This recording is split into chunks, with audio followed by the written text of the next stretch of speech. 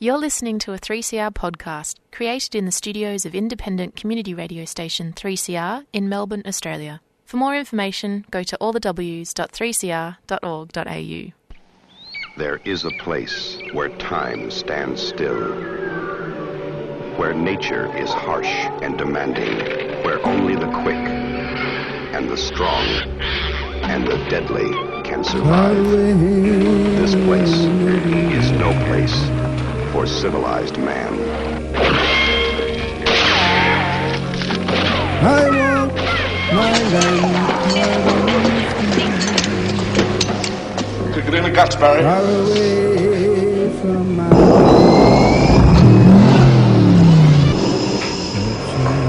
All you've got to do now is pass the Australian culture test. 3 simple questions, 3 correct answers, and you go through that doorway to the greatest little country in the world.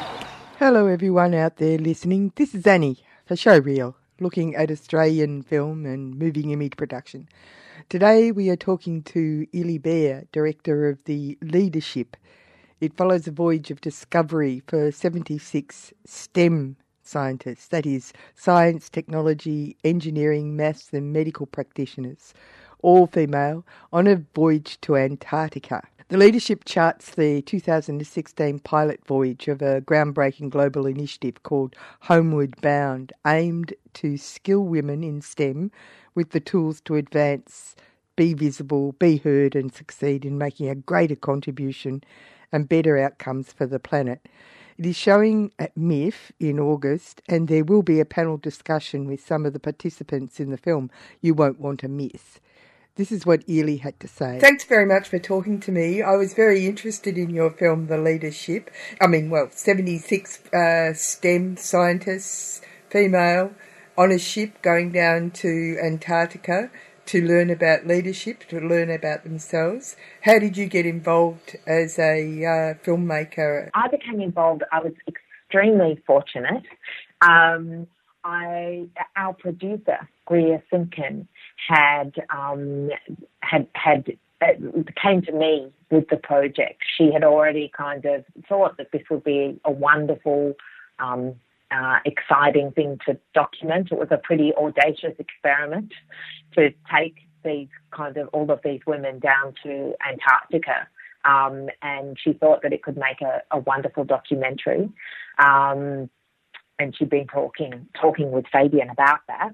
And so she approached me to see if I would like to be involved. And I thought it was, it would be a wonderful opportunity. And also had fantastic potential for wonderful stories, and also to put really a human face to the statistics about women in STEM, that's science, technology, engineering, and maths and medicine, and their career drop-offs. And so I thought that it would be a really great thing to do. And of course, I have always wanted to go to Antarctica. So this was a fantastic opportunity to get there as well. Yeah, it's a really fascinating piece of filmmaking that you've put together, because you're right, there are some fantastic characters involved in this, because these are all high-achieving people in their fields who have come up against the issues that make it impossible for them to move forward in their careers. But the landscape is a fantastic tool for exposing their wonder in the world as well as the dangers of their lives. Yeah, absolutely. I mean, the landscape itself is so arresting. And in the film, I think it functions as both it's a literal embodiment of what's at stake if we don't have all of the best minds, not only in science but also in scientifically informed leadership, to make sure that that this wonderful place Antarctica remains pristine and doing what it needs to do for our planet. So on a very basic level, the landscape serves that kind of thematic function. But it also kind of became a kind of a metaphor in a way as well for what was going on the ship, the ship in a more dramatic sense. Yeah, it's interesting to put so many, because it's a closed world experiment in a way, even though they do stop at places and get off and have a look at things and stuff like that. Tell me about the challenges for you as a filmmaker, because it would have been pretty. How did you approach it? Well, do you mean how did we approach the filming on the ship? Yeah, that's what I mean. Asking? Yeah, because obviously later on. Yeah, tell me about that. Well, we knew that it would be a challenge, as it was for everybody on the ship, to be on the ship for 21 days and be living in that kind of confined space. So you do, during the film, you hear, I think one of our characters says, there's no privacy and someone can always hear what you're saying, and so we as a documentary crew also obviously experience that as well, and that's really different to when you are filming in other environments in a documentary sense, because in other documentary shoots that I've been on, you might be with people all day who you're filming with, but you then kind of go back to your own space at night, or you might go away for a few weeks and then come back and revisit. But this was a very kind of compressed and different experience. So I think the challenges around that were both rolling with that, but also it became a kind of shared experience as well. So that was kind of quite bonding with all of the participants in the program. It is time, and it's real time. The narrative that runs in the film and the homogeneous whole that becomes the film in the end, were you aware of the types of items that you were going to pursue before you got to the edit stage? When you're collecting the shots? In some senses, yes. I mean, I think that we set out to make a film that would be both inspiring but also really kind of document some of the problems that women in STEM face through personal kind of stories. So we knew that the women on the ship were all had a STEM background, and we also knew that there would have been, each of them, would have had experienced challenges and obstacles. Each of them had their own reason to want to be on that ship, to want to connect with other women scientists that they hadn't necessarily had the opportunity to do so before, because often they're the only women in their field or their laboratory or their department. So in that sense, we knew that that we wanted to follow that. What we didn't know was what was going to happen on board, how it was all going to pan out, how people were going to get along, what they were going to get out of the experience, and also what it was going to be like for Fabian Dattner, who was their leader, teaching them about leadership, what challenges she would experience. So that was the kind of the unknown. But that is also the beauty of documentary, is that you can set out to make one thing, but actually you need to follow what is in front of you to be authentic.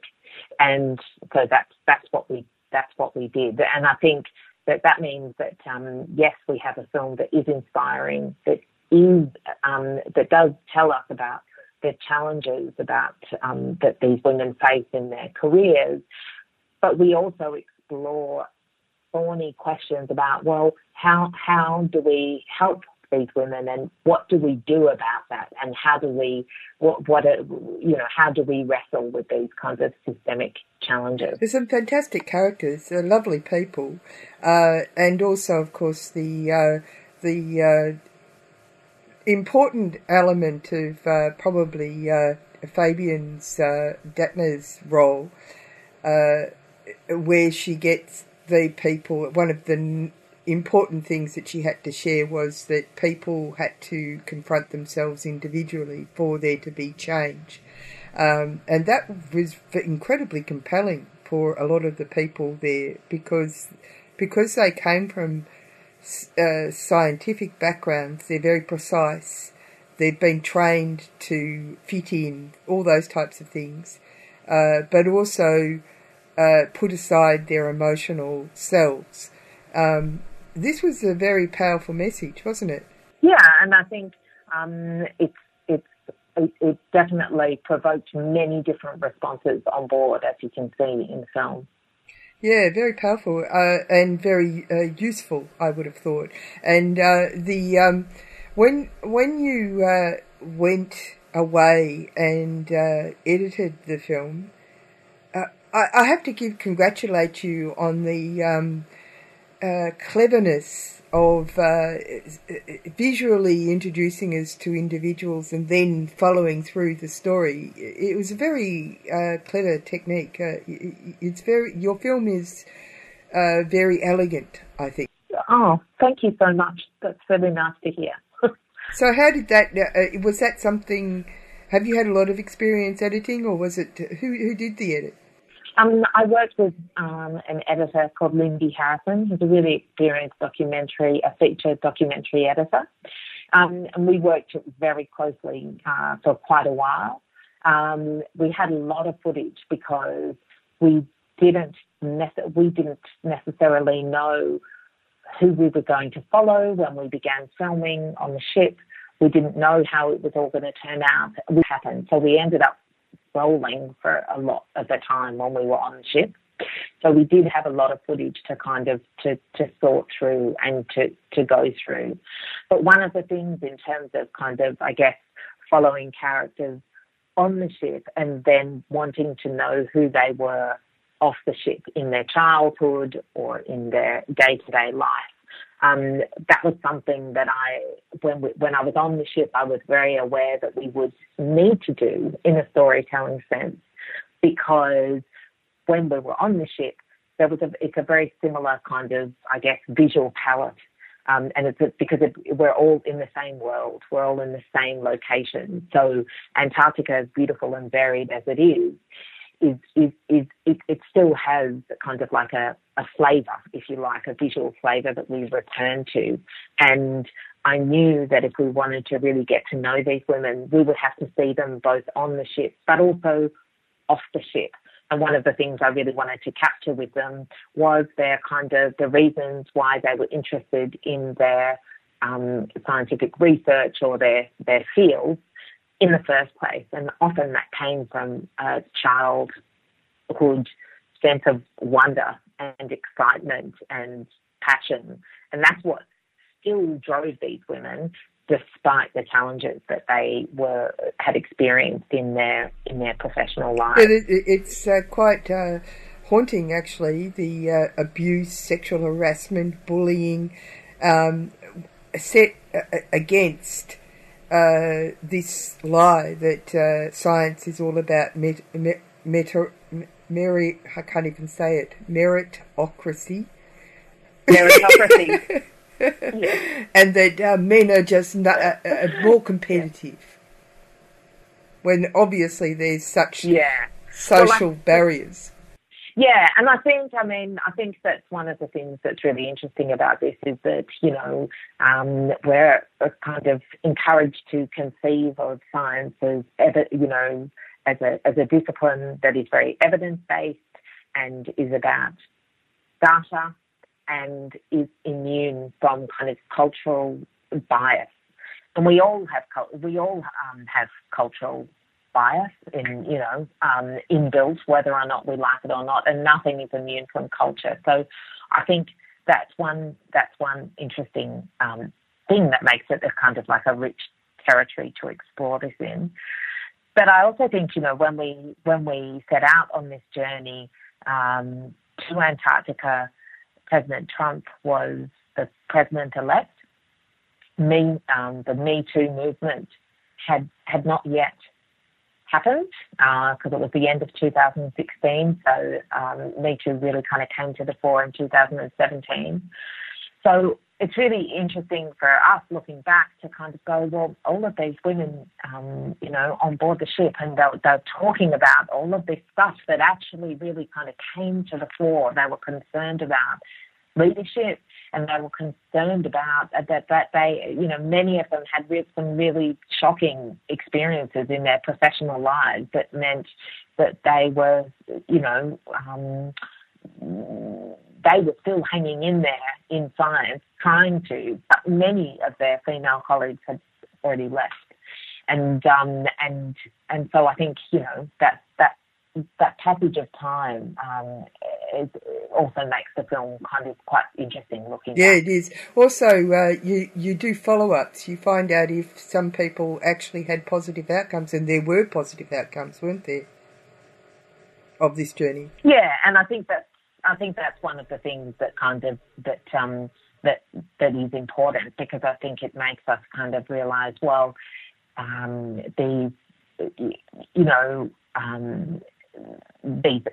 it's important for these women to succeed, not just because it's fair and right that they do, but because they're making really important contributions to a scientific research, policy, innovation, and things that affect many, many people's lives. And at the moment, when the importance of science and kind of leadership that acts on scientific advice is really important, I think that kind of adds an extra currency to this whole debate. The business about the questions that are asked are the most important things, and if you exclude a whole section, half of the population, then and you do it actively and willfully, pretending that it's the norm, then and natural, then you're actually selling short society.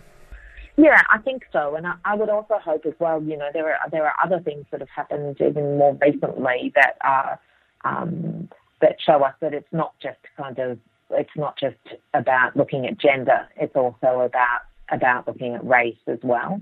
And I think that, the women on the ship are largely white. They're very well educated and privileged. And if they are experiencing these kinds of barriers, what about when we look at women with, with different kind of intersectional lenses, like if we look at women of different races, and what about the barriers that they face?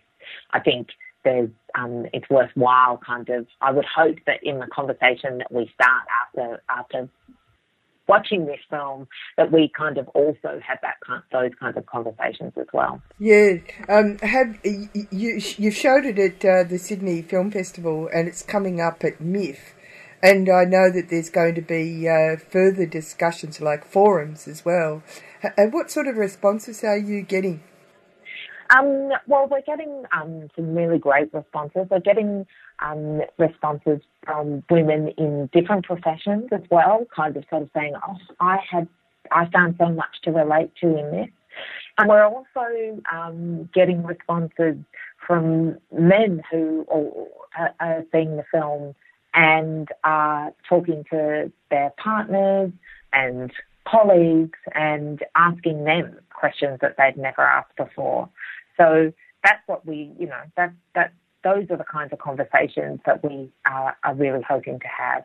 How long did it take you to edit it? Because it really was a really nicely put together film. You did a good job. Oh, thank you. It was many months, but I also had a second baby kind of after returning from Antarctica. That meant that I think it certainly delayed the beginning of the edit, but it then extended the edit quite a bit because I was, also had 2 children under 4. So I was sort of, in some ways, living the challenge that many of the women on board had either experienced in the past or were kind of grappling with, which was kind of, well, how do I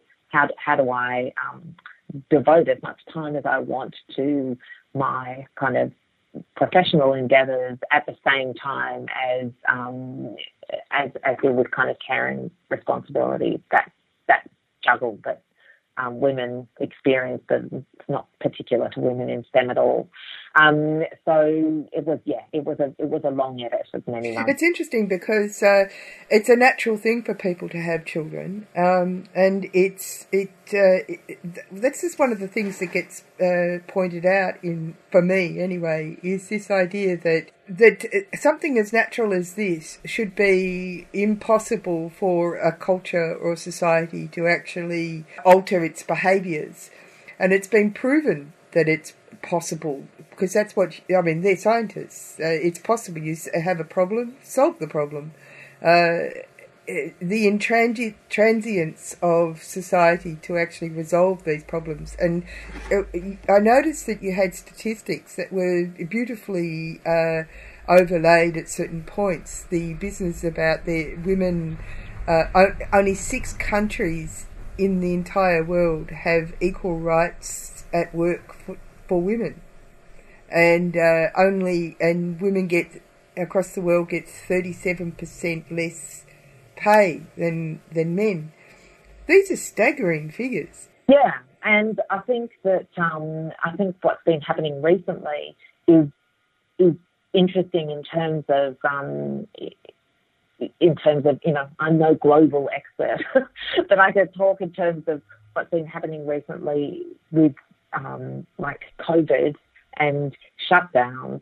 And I've been reading articles about the fact that you would think that if you had 2 parents at home working, if everybody was at home all the time, then the labour might be more evenly shared, the domestic labour might be more evenly shared, but the studies are showing that that's actually not the case. And so it's an interesting, it's some of the conversations that I'm really hoping that the film can contribute to are kind of wanting to talk about, well, how can we change these things that mean that the burden sort of largely falls on women, that means that and it can come at a cost to their career. Yeah. Thanks for talking to me. No, thank you very much, and thanks for such a positive reading of the film.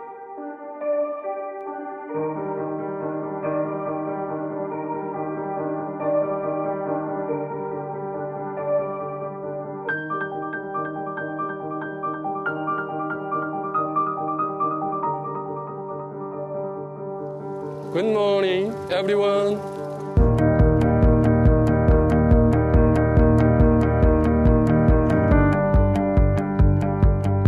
Hola. Hola.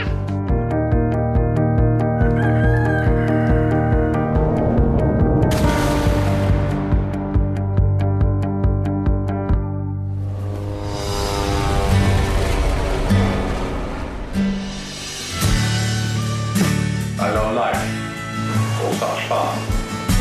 I really love my family. Oh my God! I love football. You both promise to love and treasure each other. We do. I'm afraid of losing this place. I fear any kind of monster. Dogs. Growing up. Politics scares me more than anything. Stay safe.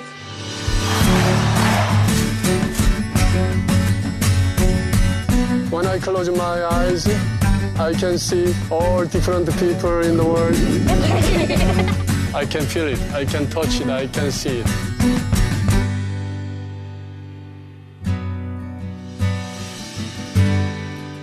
Best day ever. You're back with Annie on Showreel on 3CR, and we have been listening to a clip put together to celebrate a film that came out in 2010 called A Day in the Life, which was put together by Kevin MacDonald and Ridley Scott from films sent to them from around the world, documenting a day in the life of everyday people from around the world. It's on again 10 years later, and I thought some people might be interested in taking part. The date for filming is July the 25th. Here is the pitch MacDonald put up on YouTube. What do you love? What do you fear? What would you like to change in the world? My name's Kevin MacDonald, and I'm a film director, and I'd like to make a film with you. On July the 25th, take your camera, film your day, and tell your story. It's called Life in a Day 2020, and it's a crowdsourced documentary, a portrait of the world on a single day. Everybody and anybody is relevant to this film, no matter what your experience is. This is actually a sequel to a film we made 10 years ago. July 24th, 2010. The first one was a statement of where we were then, and this will be a statement of where we are now. You don't need me to tell you that this has been an extraordinary year.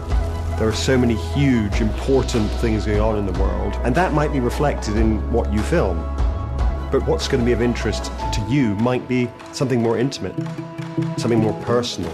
Today we're going to video Sasha's first ever shave. What's important to you in your life, your specific life. What we don't want is the glossy, perfect social media version of you. We want authenticity, we want reality. My advice is just do it. The film will then be shown at the Sundance Film Festival and be available for everyone to see on YouTube. This film is going to be something we hope people will look back on and say, oh, that's what it was like in 2020. On the 25th of July, get your phone charged, your camera ready, and let's make a movie together. Life in a Day, it's all about you.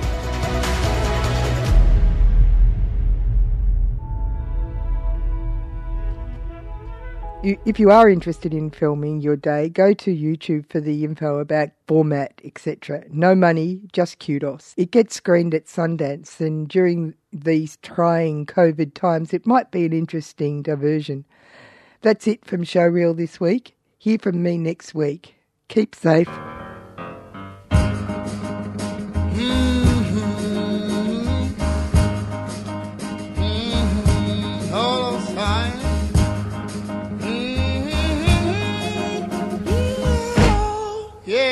Listen, North Heaven, West Jamaica, True is the mountain shining down the river.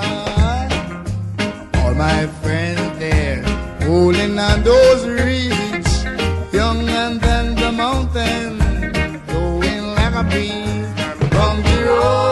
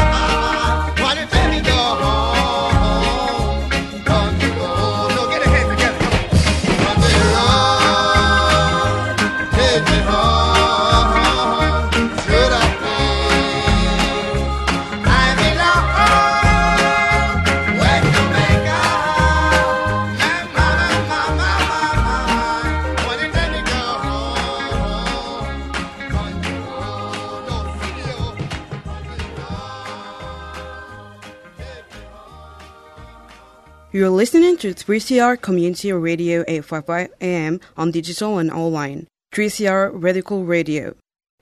You've been listening to a 3CR podcast produced in the studios of independent community radio station 3CR in Melbourne, Australia.